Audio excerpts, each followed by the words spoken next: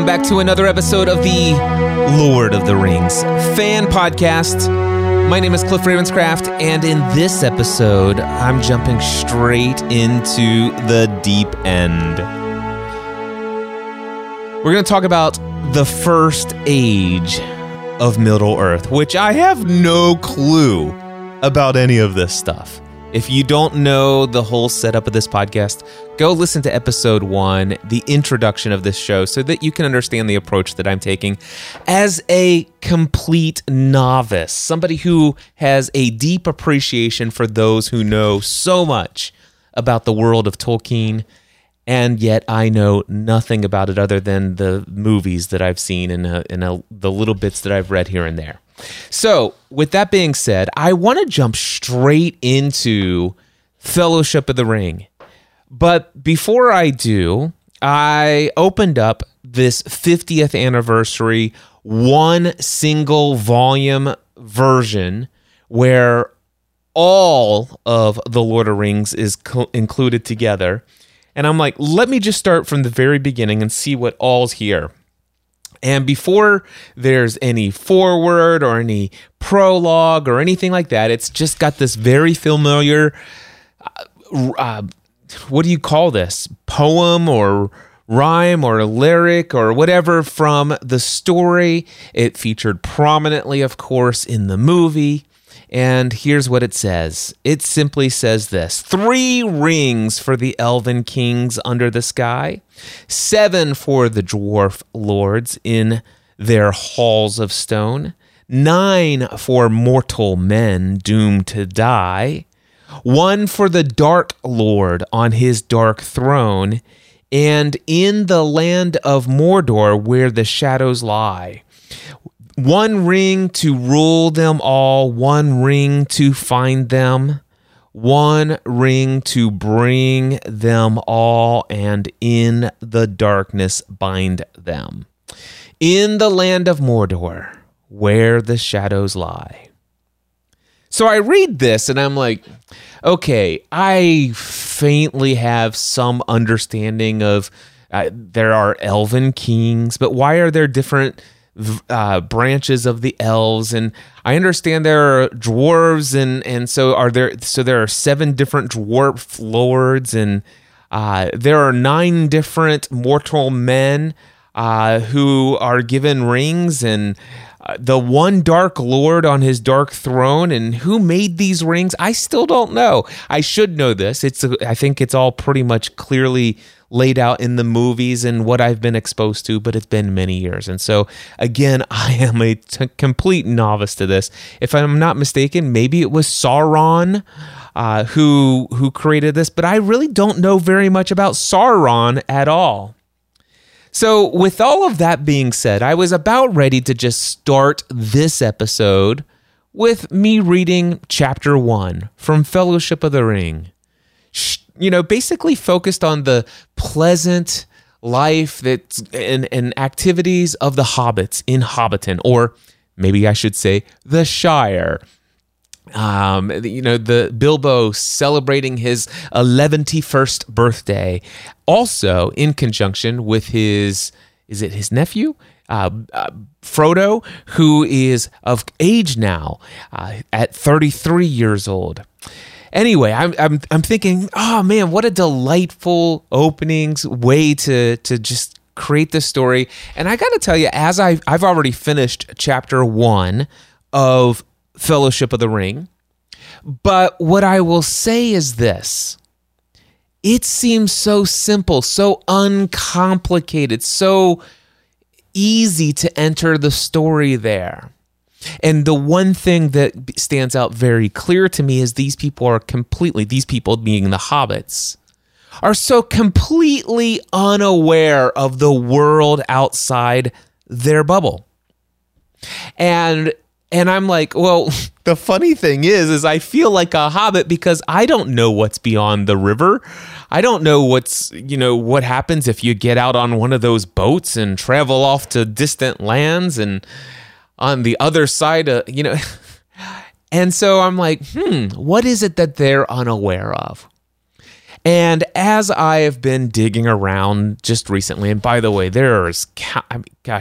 one could spend an entire lifetime looking at the amazing amount of content that fans around the world have put together in such compelling forms and formats. All over YouTube, there are countless podcasts out there. There's just no end to giving you a summarized insight into the various different aspects of this world. So I'm like, I wonder if I should go onto YouTube and find that one video that I just glanced by the other day that explains the first, second, and third age of Middle-earth in one fell swoop in a single video. And while I was looking for that, I didn't see it. It was just one of those recommended videos in my thing because of some of the things I had searched recently, and I didn't click on it. I didn't add it to my watch later list, and so I didn't find that. But I came across this one video from Looper. Now, Looper is a YouTube channel with 5.46 million subscribers as of today, and they have brilliant content. Now, when I've watched various different movies that I've gone to, and I'm like, I really don't understand the complexity of everything that was just being told to me in this story, and I come home and it's like, explain this, and I come home and it's like, oh, so that's what I just watched at the movie theater. And same thing with television shows. Looper does an amazing job at explaining things. So they have this 11-minute 49-second video titled The Lord of the Rings First Age Explained. So I click play and I watch it. And I'm watching this 11-minute and 49-second video, and it's like Charlie Brown's teacher in the cartoon of Charlie Brown. If you're familiar with it, there's this little, it's kind of a gag where they go to school and they hear the teacher, and the teacher just sounds wah, wah, wah, wah, wah, wah, wah, wah. It's just like it's in one ear and out the other. And as I'm watching this Looper video, they're tossing out names and characters' names and places, and it's brain overload. Completely unlike Chapter 1 of Fellowship of the Ring. Of Book 1 of Fellowship of the Ring, I should say. But anyway, I'm like, man, what do I do with all of this? Do I just ignore the first age? Maybe I don't need to know anything about the first age and the second age and stuff like that. But I decided, you know what? I'll take that video. I'll have it transcribed. And so I went and had it transcribed. And then I read it. And as I read it, I'm not sure if I have the pronunciations of the names correctly. It started to make a little bit more sense. And this is why I don't just want to listen to an audiobook. I like to be able to see words and hear narration, because if I just see words, I may completely mess up the pronunciations of things. And if I just hear things, sometimes it's just too much. And I kind of want to be able to pause and read and soak in and go and move. And so what I decided to do is take this transcript and read to you what Looper shared about the first age. Now, in all fairness, I give full credit to Looper for creating this script for their video. I'm going to link to this video in the show notes for this episode. So if you want to go and hear Looper read this off far more eloquently than myself, then you can go do that. So here's what I'm going to read to you that is written about this first age of the Lord of the Rings, or the first age maybe of Middle-earth. Is that the first age of this world or whatever? So it says here, from armies of dragons to tragic heroes, legions of Balrogs, which I don't know what a Balrog is yet. I should know. I think that's probably in the Lord of the Rings. But anyway, massive wars, foul treachery, and a trio of super-powered gems that make the One Ring feel like your great-grandmother's pearl necklace. Here are the epic events that shaped the first age of Tolkien's Middle-earth. So yes, this is the first age of Middle-earth. The first age comes on the heels of the years of the lamps and the years of the trees. Never heard of such a thing. But now we know. The years of the lamps lasts for millennia and finds the Valar, the spirit guardians of Middle-earth, squaring off against the Dark Lord Morgoth, whose second in command is Sauron, who will be the scourge of the Third Age. All right, so immediately we now know that there are spirit guardians of Middle-earth, or at least in the first age, they're the spirit guards of Middle-earth, and guardians of Middle-earth, and they're there in Middle-earth, and they are called the Valar. And they actually are fighting against the Dark Lord Morgoth, who's, okay, so the dark, and of course, we don't know where did the Valar come from. I don't know who Morgoth is and how did he get there and all this other stuff. And I don't know if there's anything else that will explain that to me later, but this is what we have in the first age. By the way, some of you, if you do happen to be a huge, gigantic Tolkien fan, you're probably having a good laugh as you listen to these episodes with me, having no clue about what I'm talking about. Anyway, it says this world conflict leads to the years of the trees, which starts after the Valar withdrew to the Blessed Realm. So I guess, I don't know, maybe this might be told in the story of the Silmarillions or whatever it's called, the Silmarillion. But and I do plan on going through that at some point in the future as well. But for what I'm hearing here, what it sounds like is the Valar is like, okay, this is enough. We're going to withdraw to the Blessed Realm and just leave this Middle-earth thing because, well, we've had enough. I don't know. It says after the Valar withdrew to the Blessed Realm, that's what actually led to the years of the trees. Now it says here, 2 mighty glowing trees take turns illuminating the continent. So basically, it's these 2 different mighty trees take turns providing light to the continent. It says in the following millennia, the elves awaken for the first time. Now, were the elves there and they were sleeping? Or did they just come into being? Now, it does say here, fearing for the safety of these new creatures. So maybe this means that this is when the elves evolved or came to life or came to being. But anyway, so the elves came into being at this time. And it says here, fearing for the safety of these new creatures, the elves, the Valar defeat and capture Morgoth and encourage the elves to come and live with them in the West. And I guess maybe the West is in the Blessed Realm. Anyway, many elves heed the call while others decided to remain in Middle-earth. So not all of the elves went with the Valar. But we do see here the Valar, it says the Valar defeat and capture Morgoth. Okay, let's just go on to the next line. The next few thousand years are a time of peace, as Morgoth serves a 3-age-long prison sentence, and the elves that went west flourished in the Blessed Realms. All right, so I guess maybe the Blessed Realms are in the west. Anyway, so for the next 1,000 years, a time of peace. All right, so this sounds great. It sounds like there's a time of peace in Middle-earth during the First Age. And it says something here about Morgoth, whoever this guy is, or this being is, or whatever. Morgoth serves a 3-age-long prison sentence. Now, okay, what does 3-age mean?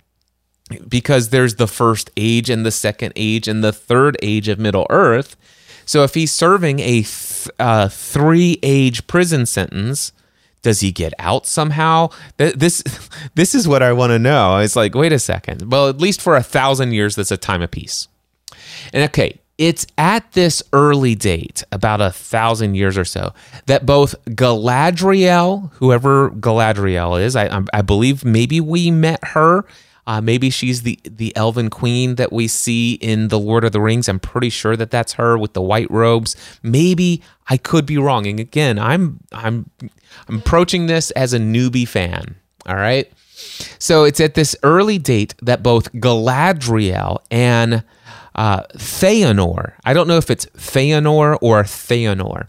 I'm just working on, I don't have this written anywhere just yet, so I'm going by what I hear and how the transcription, which I'm using computerized transcription. So it's Galadriel and Feanor are born. All right. With some help from Shelob's distant mother, Ungoliant. Anyway, Morgoth destroys the two trees and hightails it back to Middle-earth, where many of his servants, including Sauron, have been hiding. Okay, so it sounds to me like maybe Morgoth was captured and he was put into prison for a 3-age prison sentence, but he seems to get some help from Shelob's distant mother, Ungoliant. All right, and I have no idea who Shelob's is and who Ungoliant is. Maybe are they elves? I have no idea. But anyway, Morgoth, I guess basically with some help from them, he gets free and he breaks out of prison, I guess. And he destroys the two trees that have been providing light to the continent. And he hightails it back to Middle-earth, where many of his servants, including Sauron, have been hiding. On his way out of the Blessed Realm, Morgoth kills Feanor's father and steals the Silmarils. This is the first time of course I've heard of the Silmarils. I just barely remember in the Lord of the Rings movie something is being said about the Silmarils, and I remember it being this glowing object and stuff like that, but I quite frankly didn't know what I was watching. But thank you to Looper, they said the Silmarils are artifacts, even more sacred than the light of Eärendil.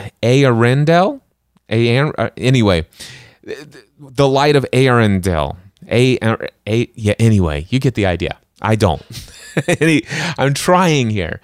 It says the Silmarils are jewels, and these jewels contain the living light of the destroyed trees. So I guess maybe the elves collected the living light from these trees that were killed and placed that living light inside of these jewels known as the Silmarils. All right. In the fallout from Morgoth's betrayal, Feanor rallies his elves, known as the Noldor, and convinces most of them to disobey the Valar and leave the Blessed Realm to reclaim the jewels. So it sounds to me like there is some infighting among the elves. All right. This rebellion is cast in disarray when Feanor convinces a loyal subsection of his people to attack other elves as they leave, seizing their boats to sail back across the sea to Middle-earth. As Feanor sails back to Middle-earth with a handful of the Noldor, the majority of the elves are left to find their own way on foot. This group, which includes Galadriel, didn't participate in the seizing of the boats. They decided to head into the frozen north and cross the water at a pass where the two continents are closer together. Roughly marking the beginning of the First Age, the Noldor elves arrive in Middle-earth. So it's trying to explain how these different factions of elves, and maybe we'll get into the gray elves in a little bit, and now there are Noldor elves, and anyway, I'm just beginning to understand what's going on here. And oftentimes, me teaching or explaining what I'm learning is often how I drive it in. So that's one of the reasons why I'm doing this podcast. For me to be able to truly understand what's going on here, I have to be able to process this out loud. I'm a verbal processor. So thank you for joining me as I become a fan of The Lord of the Rings. Okay, so this is also the moment when the Valar, saddened by the rebellion of the elves, still show their support for them by launching the sun and the moon into the sky to replace the light of the two trees. So the Valar, the guardians of Middle-earth, are saddened by the rebellion, but they still show their support in helping bring light, if you will, to Middle-earth, and thus providing the sun and the moon into the sky. All right, that's at least the way that I read this. And it says, in the eastern regions, men then awaken. So it's at this time that men are brought forth into being. All right? So while it will take centuries for these men to make their way to the elves, they do exist, and they eventually wander right into the First Age action. All right, led by Feanor, and again, I don't know if I'm saying that correctly, the smaller group of Noldor elves, I guess, return to Middle-earth, catching Morgoth by surprise. The villain has set up shop in his fortress known as Angband. Morgoth's seat of power is even more foreboding than Sauron's. Unprepared for an attack by these elves, Morgoth's forces are decimated. Despite Morgoth's resounding defeat, Feanor is mortally wounded by a Balrog, a tough bow for even the mighty Gandalf. I don't even know what that means, but that was included in this video, and it's one of the things I'm absolutely clueless on. But anyway, after a 75-year pause in battle, Morgoth attacks again. But like Sauron after him, faces defeat at the hands of the elves. So these elves are powerful beings. Emboldened, the elves' attack is, his mountain fortress known as the Siege of Angband. The battle lasts close to 400 years. I can't even imagine a single battle lasting 400 years. Is that what I'm hearing? Anyway, that's what it says here. And these elves basically, do this thing called the Siege of Angband that lasted 400 years.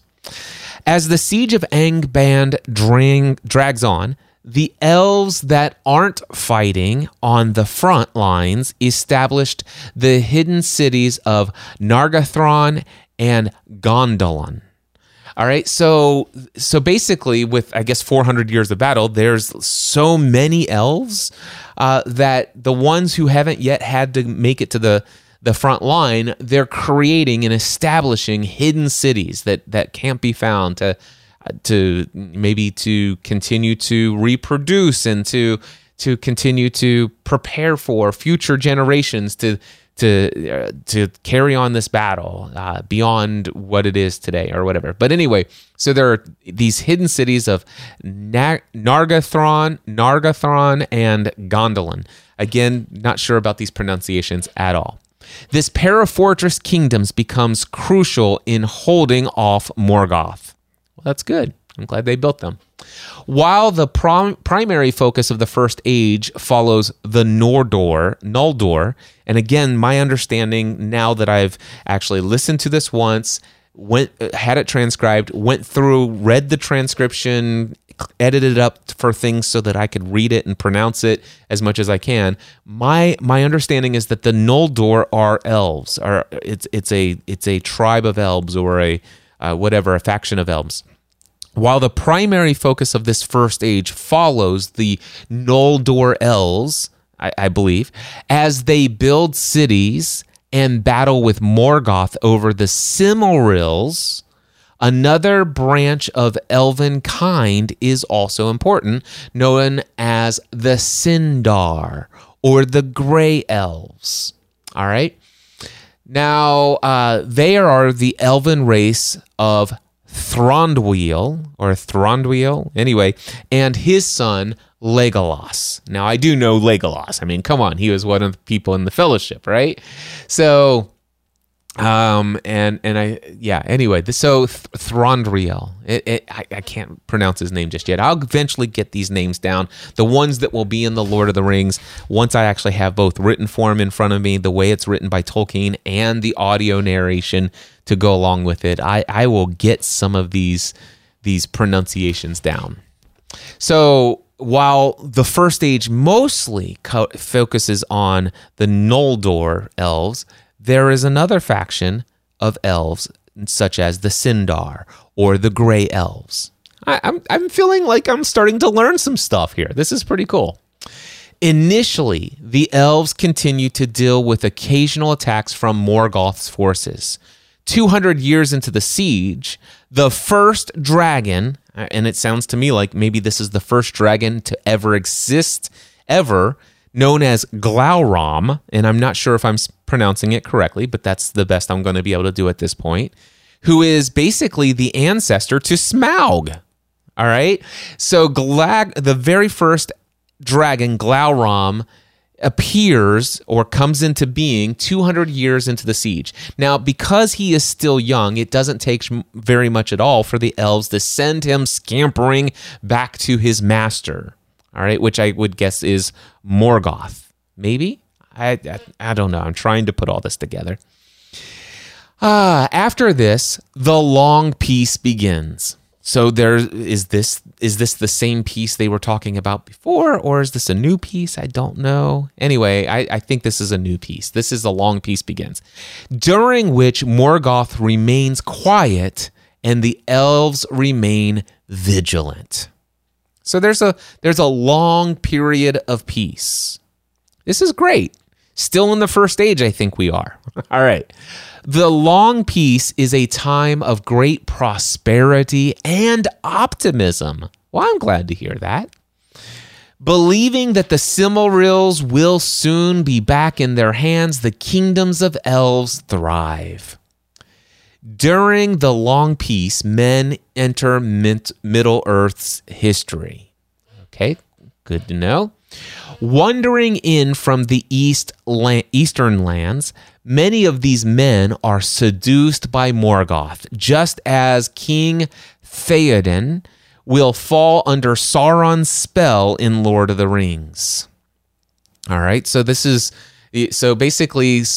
men are wandering in from the eastern lands, and they are going to be seduced by Morgoth. It's actually Morgoth, just as King Theoden. Okay, yeah, so some of these men are going to be seduced by Morgoth. All right. However, 3 clans befriend the elves and join their cause. These men are known as the Adain, or the 3 houses. So not all men were seduced by Morgoth. In fact, there were 3 different clans. These are the Adain, or the 3 houses. I think I have that. I think I understand this. This is cool. The long peace ends when Morgoth unexpectedly unleashes rivers of fire from his mountain fortress, leading armies of orcs and balrogs. I know what orcs are, at least I see them and stuff like that. I'll figure out what a balrog is eventually. And now, at this time, at the end of this long peace, when Morgoth unleashes his river of flowing molten lava, if you will, from his mountain fortress, leading armies of orcs and balrogs, it says he also unleashes a fully grown Glaurung, that first dragon, right? Glaurung attacks the elves, known as the Battle of Sudden Flame. The assault leaves the Noldor elves reeling.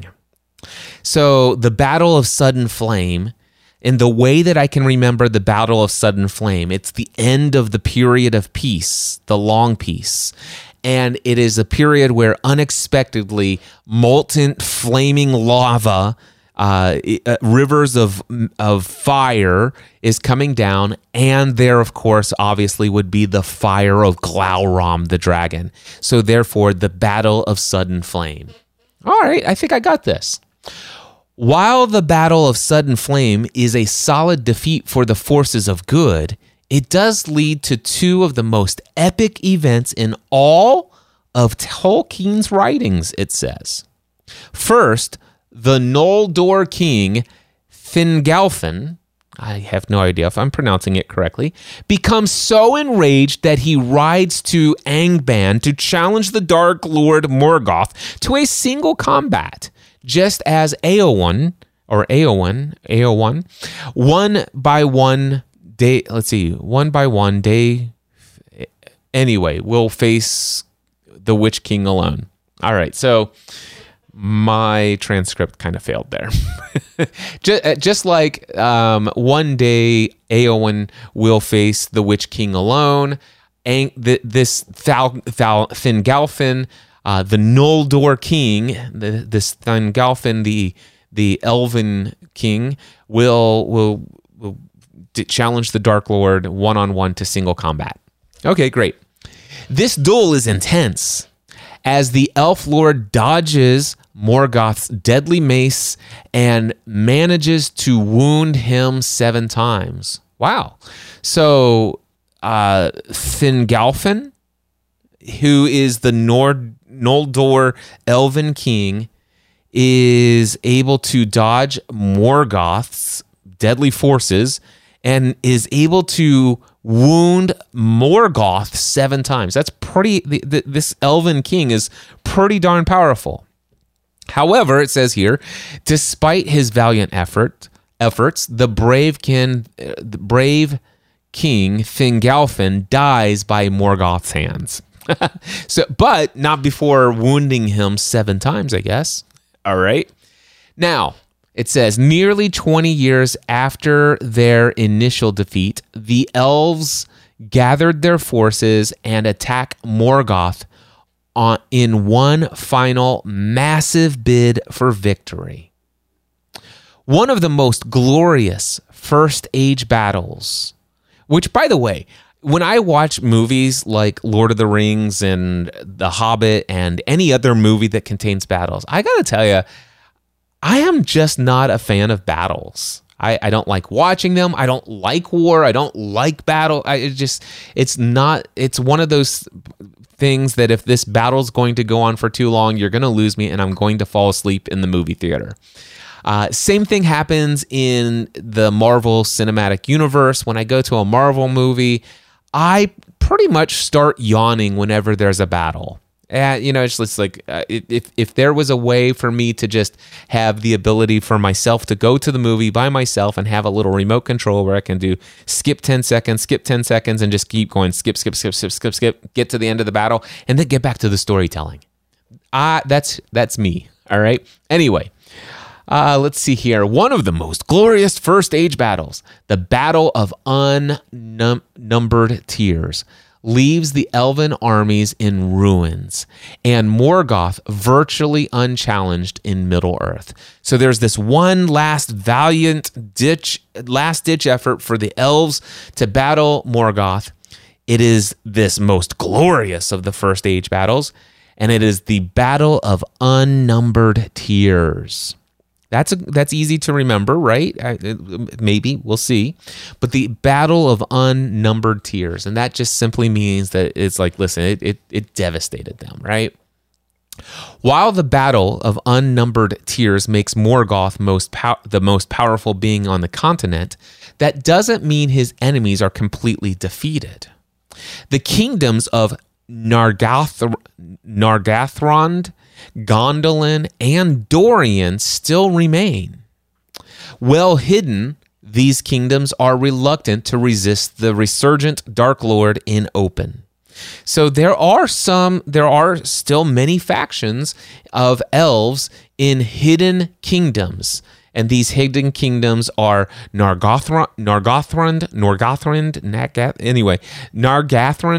Gondolin, and Doriath.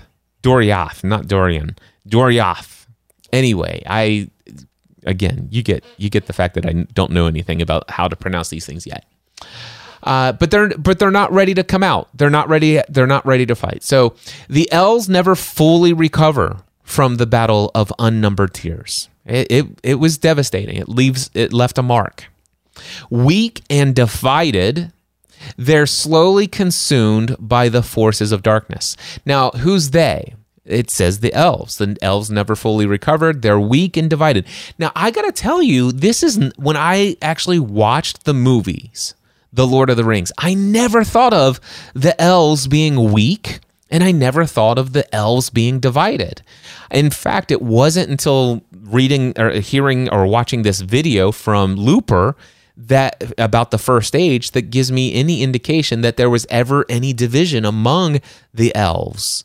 And of course, I didn't know how, they actually had such, amazing 400-year-long battles and had such moments of great victory and also great defeat, and of course very serious defeat that left them weak and divided. And so now that as I go back and I watch The Lord of the Rings and rewatch those Hobbit movies, and maybe this is where so much of that backstory has been included into some of these movies that Peter Jackson did. Maybe I'll start to understand some of this in much greater depth. But anyway, Morgoth discovers Nargothrond and Gondolin. The first by stupidity, which I don't know what that means, but I'm sure I'll get to it one day. And the second by treachery, and destroys them both. So there goes that. Romance, however, by the way, in Tolkien's writing, isn't limited to Aragorn and Arwen, which I guess Aragorn is he the king, the man king, and Arwen is she the is that Steven Tyler's daughter? What is her name? I can't remember, but I think I remember that love story. Again, I only watched the movie all the way through once, so there it is. One of the author's most celebrated first age epics is a love story. It's the tale of Beren and Luthien. Begins when Beren, a man, escapes into the enchanted kingdom of the Doria after his lands are devastated by the Battle of Sudden Flame. There he meets Luthien. Beren meets Luthien, the daughter of the elf king Thingol. Yep. And they fall in love. However, the king is appalled at the thought of his daughter marrying a fugitive and a mortal man. So he jokingly tells Beren that if he can personally get one of the 3 Silmarils from Morgoth's Iron Crown and act even more daring than Bilbo's theft of the Arkenstone, he can marry his daughter. Okay. So wait a second. If this is the first age, if this love story of the first age is about Beren and his daughter and Luthien and Luthien's father Thingol, right? Yeah. Yes, Thingol makes this joke and oh, wait a second. Maybe he didn't assume that it would be an act more daring than Bilbo's theft of the Arkenstone.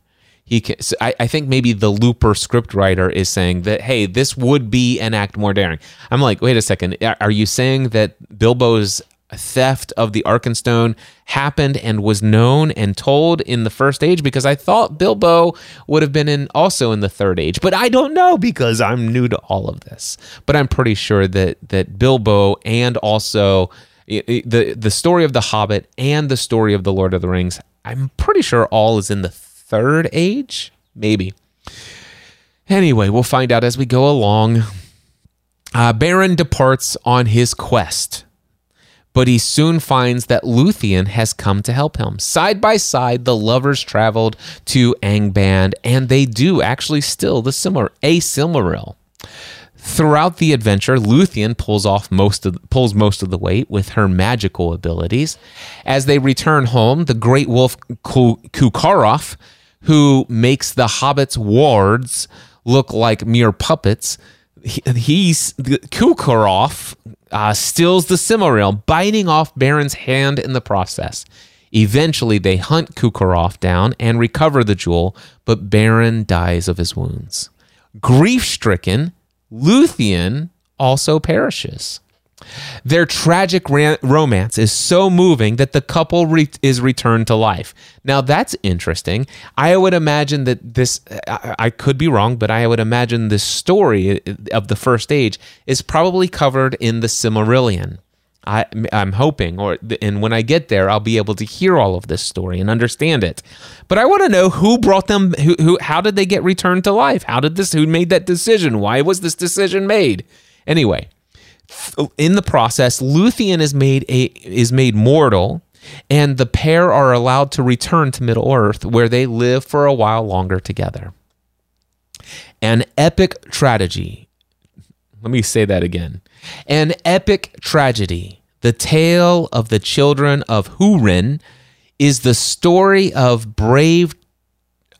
brave chieftain of men captured during the Battle of Unnumbered Tears. So it seems like there's a tale of men here as well. And it's the tale of the children of Húrin. Morgoth, during an act more cruel than anything conceived by the Lord of the Rings Witch King, tortures Húrin, hoping he will reveal the location of the hidden city of Gondolin. Húrin is unyielding. Angered, the Dark Lord curses Húrin's family and forces him to witness the destruction of his wife and children.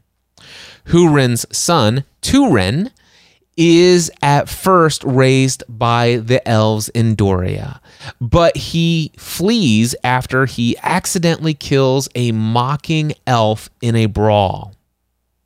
So basically, he's being raised by these elves, but he flees after he accidentally kills an elf in a fight because he was being mocked. So an elf mocks a man, and that leads to a death, and then, of course, he flees. Got it. From there, he would be Turin. Turin launches into a heroic career to rival that of the Third Age's Boromir. Repeatedly, he rises to glory only to face utter ruin. Turin heads into the hidden kingdom of Nargothrond.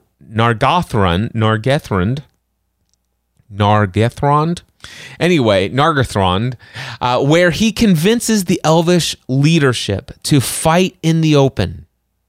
So remember, the hidden fortresses of the elves were too afraid to fight out in the open. They're defeated, they're weakened, they're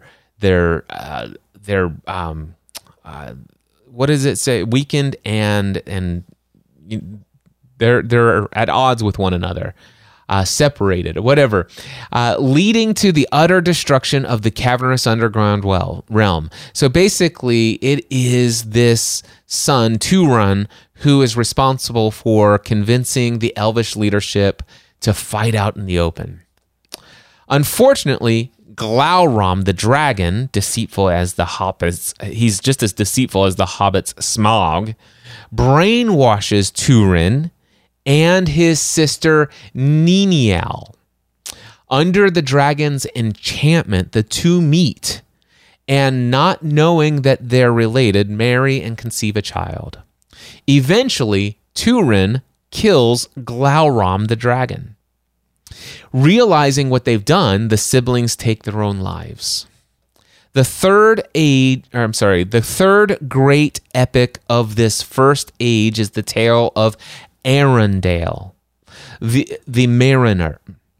Let's see here. Directly related to all of the houses of men as well as the elves, Arundel is born in Gondolin, and flees the city's destruction as a child, escaping the western shores of Middle-earth, where a group of exiles has settled in the wake of Morgoth's resurge in power.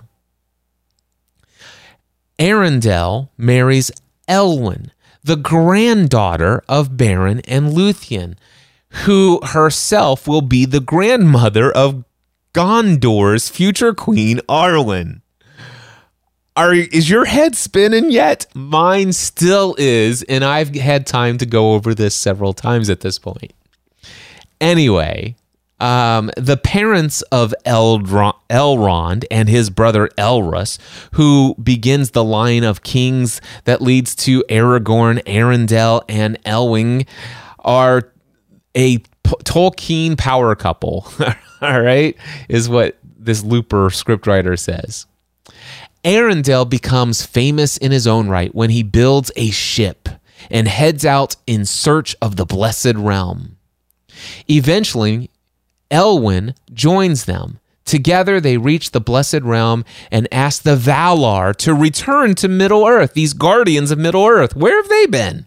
Anyway, Valar, I'm adding this commentary myself here, to return to Middle-earth and help their relatives who were on the brink of destruction. The Guardians, moved by personal sacrifice, forgive the elves and respond to their call.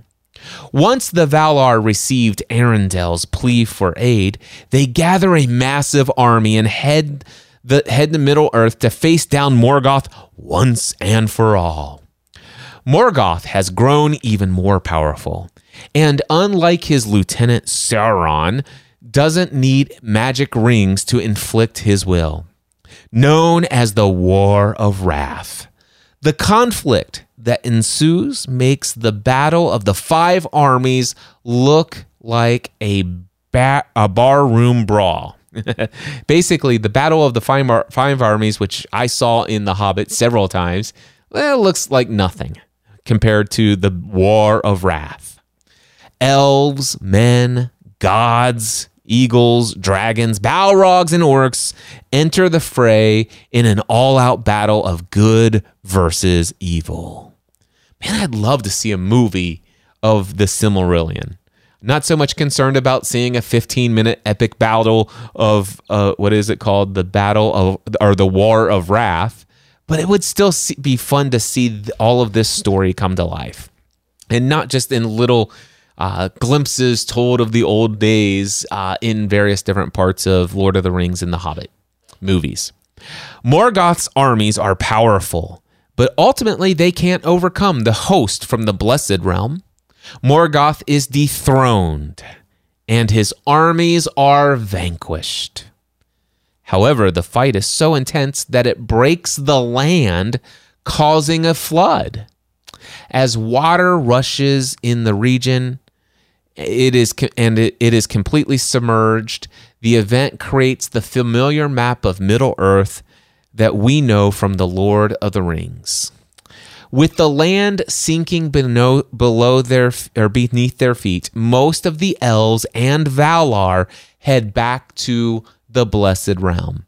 However, many others, both good and evil, choose to head east. Here, the first age ends and the second age begins. And with it comes a new threat in the form of Morgoth's second in command, Sauron, who will prove to be a more powerful foe. By the way, complete shout out to Looper.